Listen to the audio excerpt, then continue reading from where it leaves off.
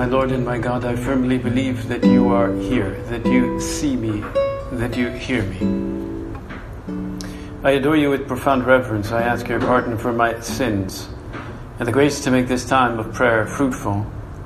My Immaculate Mother, Saint Joseph, my Father and Lord, my guardian angel, intercede for me. Tomorrow is the 30th Sunday of Ordinary Time, and the Gospel is a key passage from the Gospel of St. Matthew, where the Pharisees had heard that Jesus had silenced the Sadducees, and they try to disconcert him. So they get together and say, okay, we're going to try to see if we can catch him. And they put a question to him. Master, which is the greatest commandment of the law? Jesus said, you must love the Lord your God with all your heart, with all your soul, and with all your mind. Heart, soul, mind. This is the greatest and the first commandment. The second resembles it. You must love your neighbor as yourself. On these two commandments hang the whole law and the prophets also. So the reading really shows, of course, the conviction that our Lord had about the exercise of love in our life, how we love. Love of God and love of others, and of course, love of ourselves, proper love of ourselves. He said that, well, this is a kind of a summary of all the law. It's the most important thing. We can do a lot of things and be very successful, but if we don't actually learn to exercise love in our life, charity, in some way we've really failed. And so let us try to examine how this can be exercised in our life, how it can be lived in the time that we live in now. Pope Francis has spoken recently about solidarity during this time of crisis, during the time of the pandemic. And it's a time, of course, when a lot of people are affected by the pandemic. We see, of course, many people testing positive, many people becoming sick, many people even dying from this. Maybe it's a matter of controversy exactly how many there are and what the figures are, but the fact is that the pandemic, we know, has affected really the entire world, and it has affected us too. And even if there are positive values around us, there are serious illnesses. And the Holy Father talks about one of the big illness, which is the illness of facing this with a spirit of individualism. This is an illness of greater proportions, individualism, just focusing in on myself and protecting myself.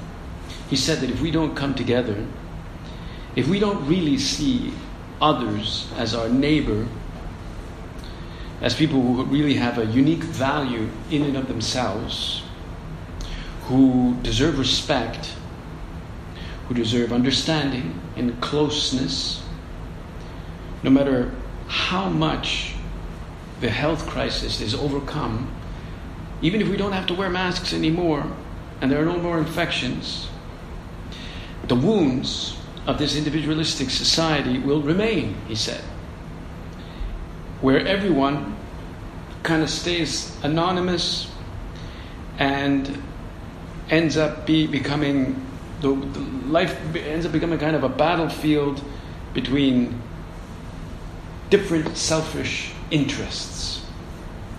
And this is a greater wound that could affect the society than the very wound that the COVID-19 has produced.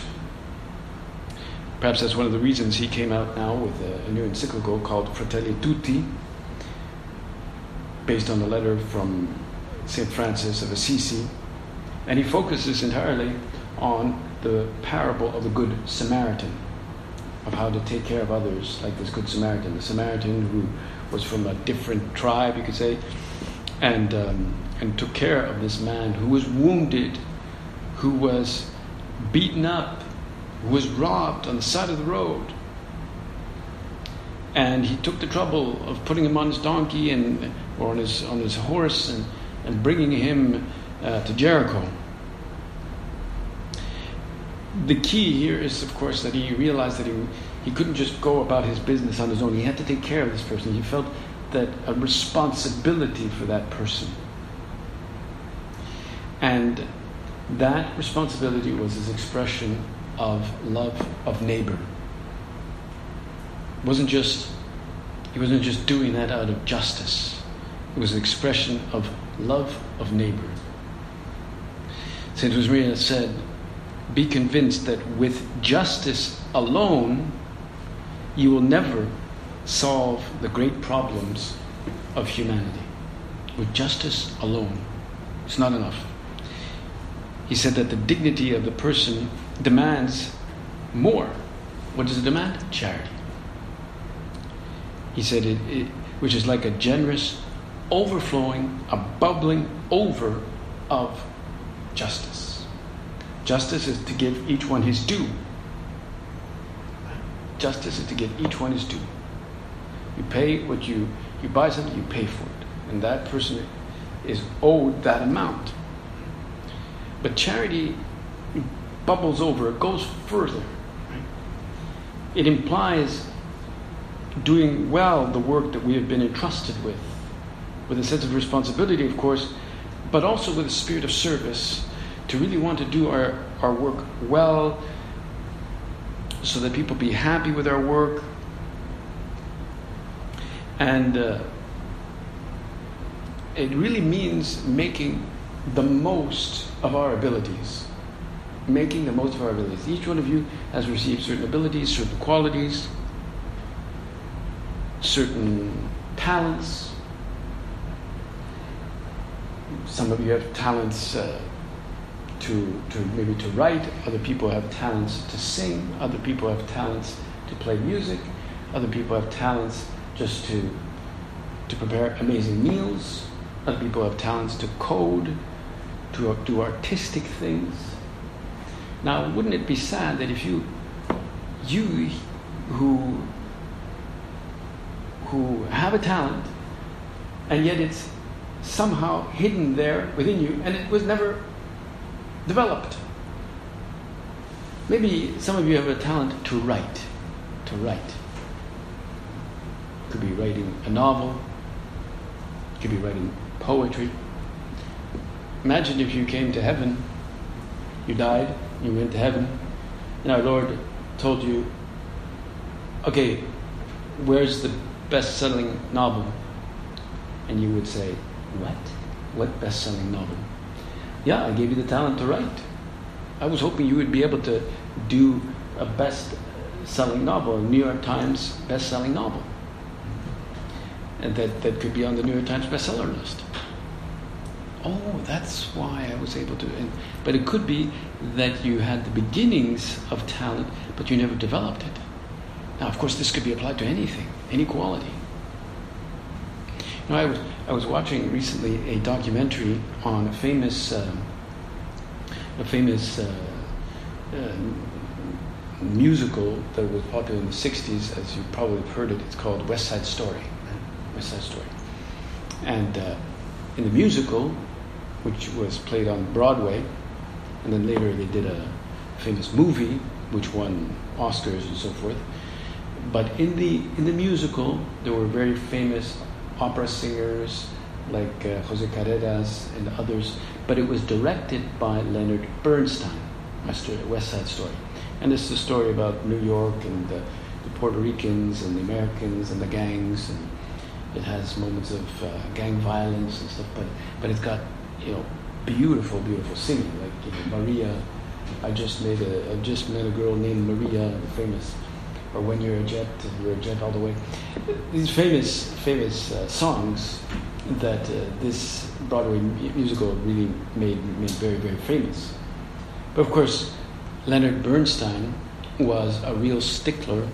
He was the director of the opera, and he knew every detail. I think he even wrote it himself.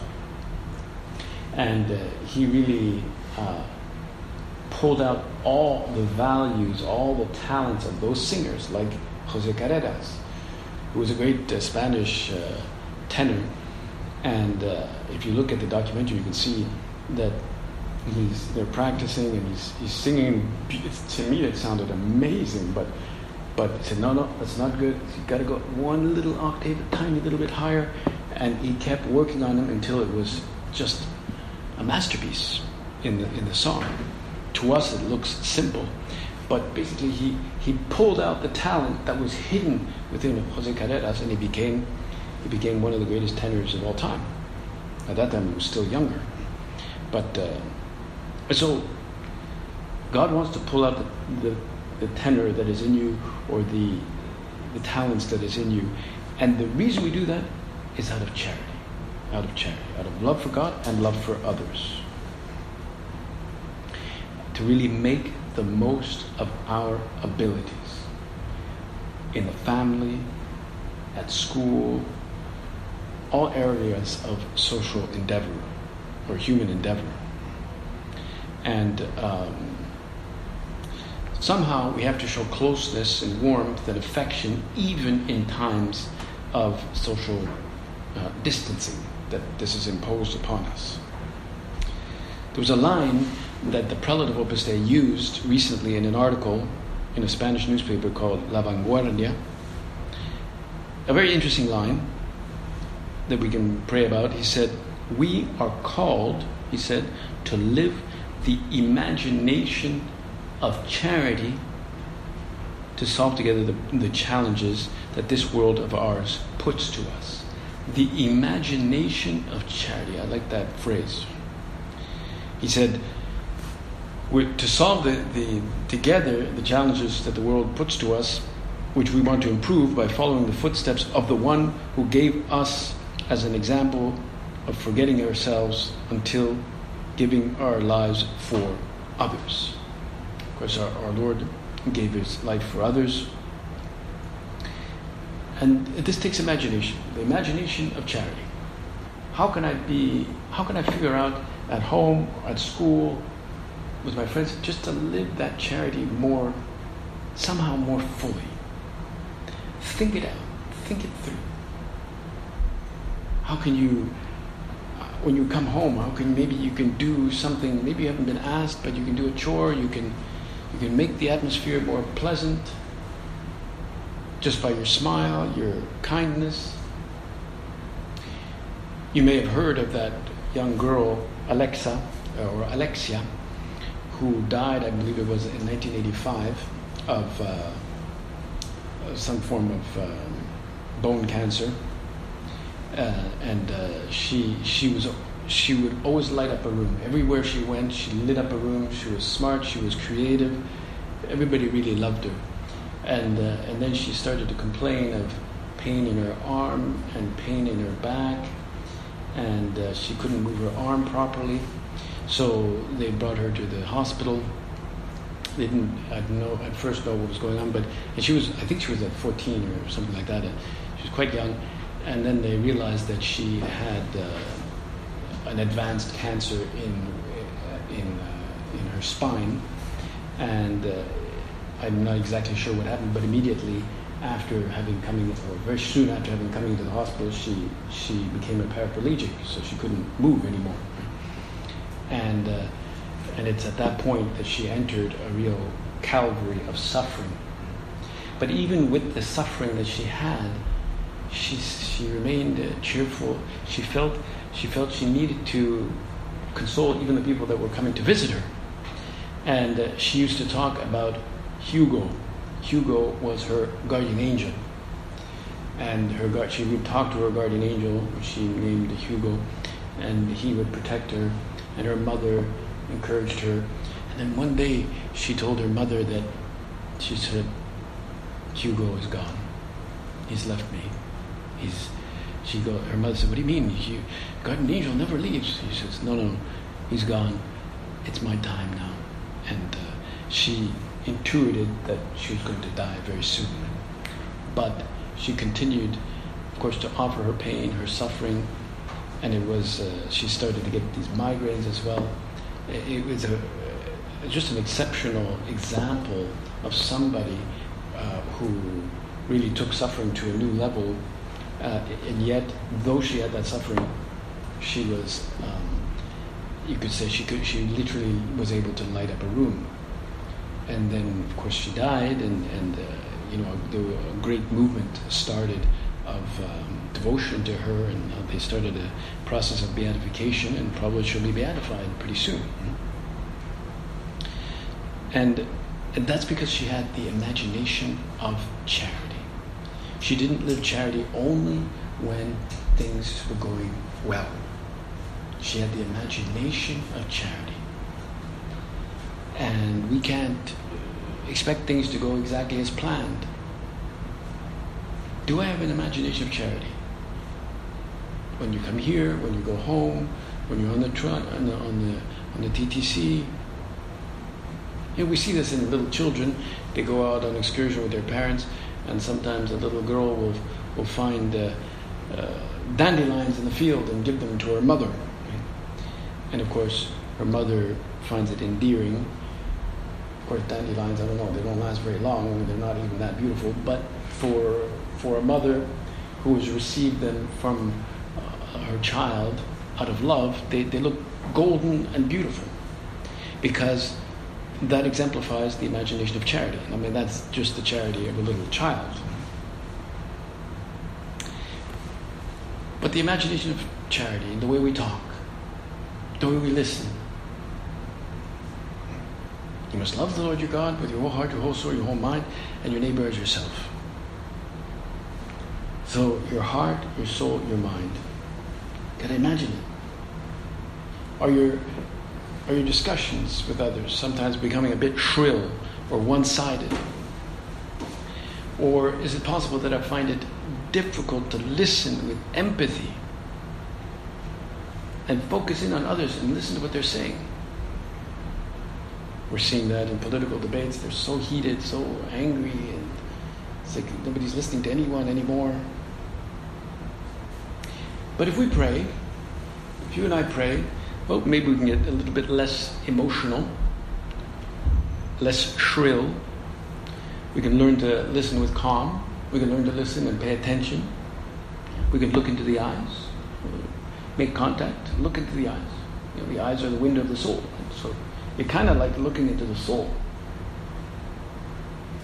And this is harder with a phone or texting or with Instagram or social media. Well, the prophet Ezekiel got a revelation from God that told him, I will sprinkle clean water on you, and you will be clean. I will cleanse you from all your impurities and from all your idols. I will give you a new heart and put a new spirit in you. I will remove from you your heart of stone and give you a heart of flesh. Is it possible that I have a bit of a heart of stone? Or you could actually say, is it possible that me, after so many years, Lord, that you give me a new heart?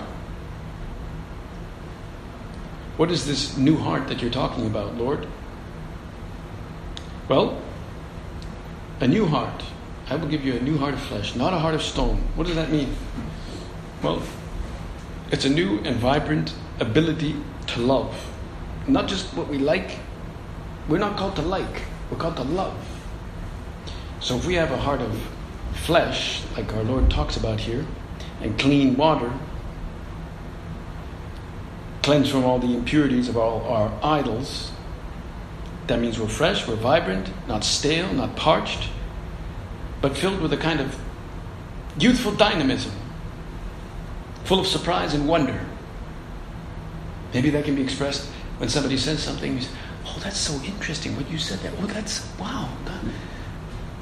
Youthful surprise and wonder. Or do I say, yeah, whatever. Yeah.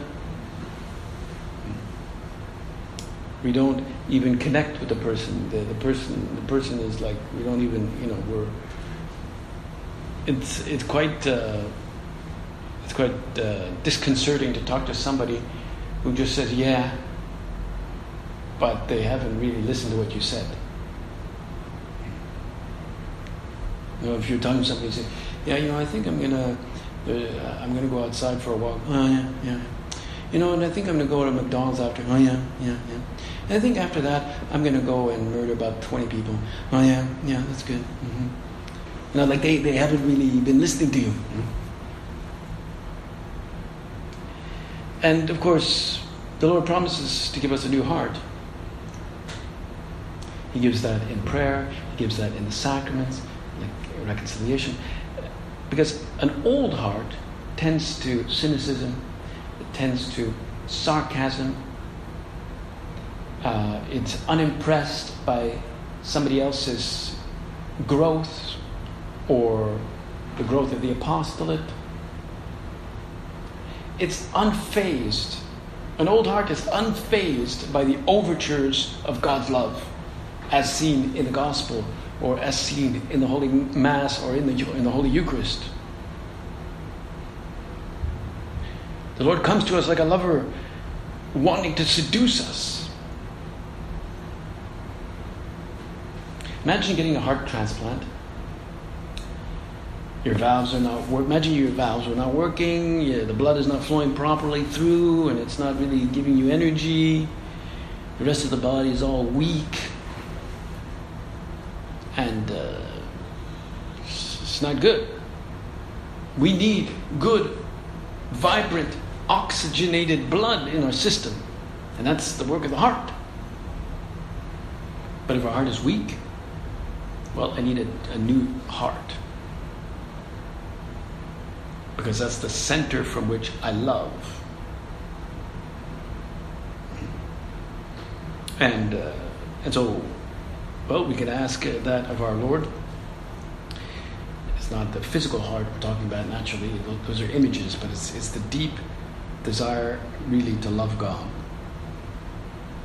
To channel our feelings, our desires.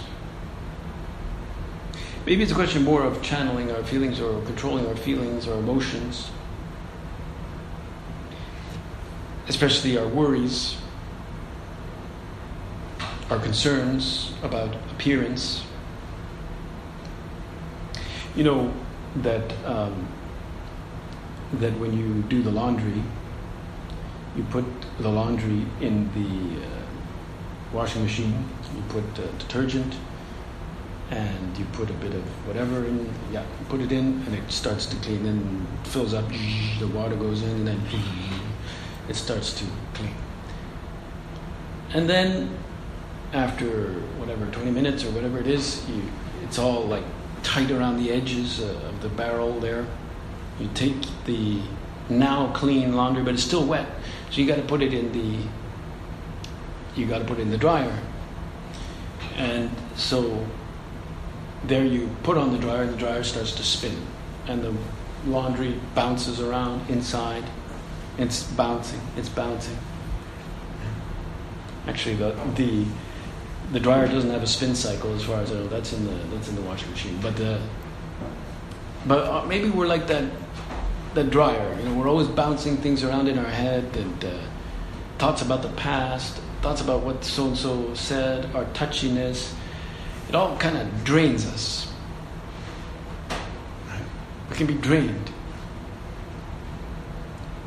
And so we ask our Lord to give us a new heart, a true heart of flesh, that we can really love the others. And we can follow His command to love the Lord your God with your whole soul, your whole mind, your whole heart. And that includes, of course, our emotions. Let's ask our Blessed Mother to give us this strength and this ability. It'll change the dynamics of our entire life and the dynamics of those who live with us. She'll intercede for us. Mother of fair love, pray for us. I thank you, my God, for the good resolutions, affections, and inspirations you've communicated to me in this meditation. I ask you help to put them into effect. My Immaculate Mother, Saint Joseph, my Father and Lord, my guardian angel, intercede for me.